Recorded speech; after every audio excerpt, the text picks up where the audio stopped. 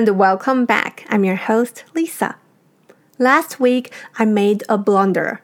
That means I made a big mistake and did something very wrong.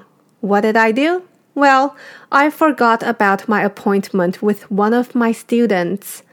I had him waiting for me, but I didn't turn up. In other words, I stood him up. That was so embarrassing, and I needed to apologize or say sorry to him. There are many ways to apologize in English apart from I'm sorry. I'm sorry is okay, but if you want to sound more sincere, you can also say I apologize for something. Something being the thing that you want to say sorry for.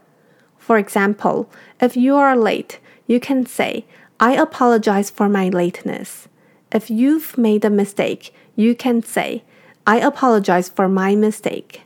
And if you were being impolite, you can say, I apologize for my impoliteness, or I apologize for my rudeness. In my case, I should tell my student, I apologize for forgetting about our appointment. In addition, you could also add some adverbs before sorry or apologize to emphasize how sorry you feel. For example, instead of I'm sorry, you could say, I'm very sorry, or I'm truly sorry. And instead of merely saying, I apologize, you can say, I sincerely apologize, or I apologize deeply. If the other person accepts your apology, they can say, it's all right, or apology accepted. Then you can thank them for forgiving you. If they are still mad at you, you can ask them if there are any compensations or if you can make up for your mistake.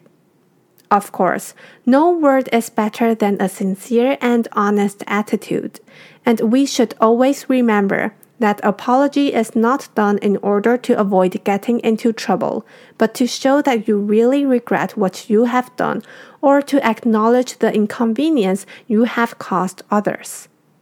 People make mistakes. It happens to the best of us. But we should learn from our mistakes and work hard to not make the same mistakes again. That will be it for today.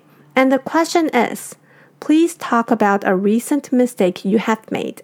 What did you do and how did you apologize for it?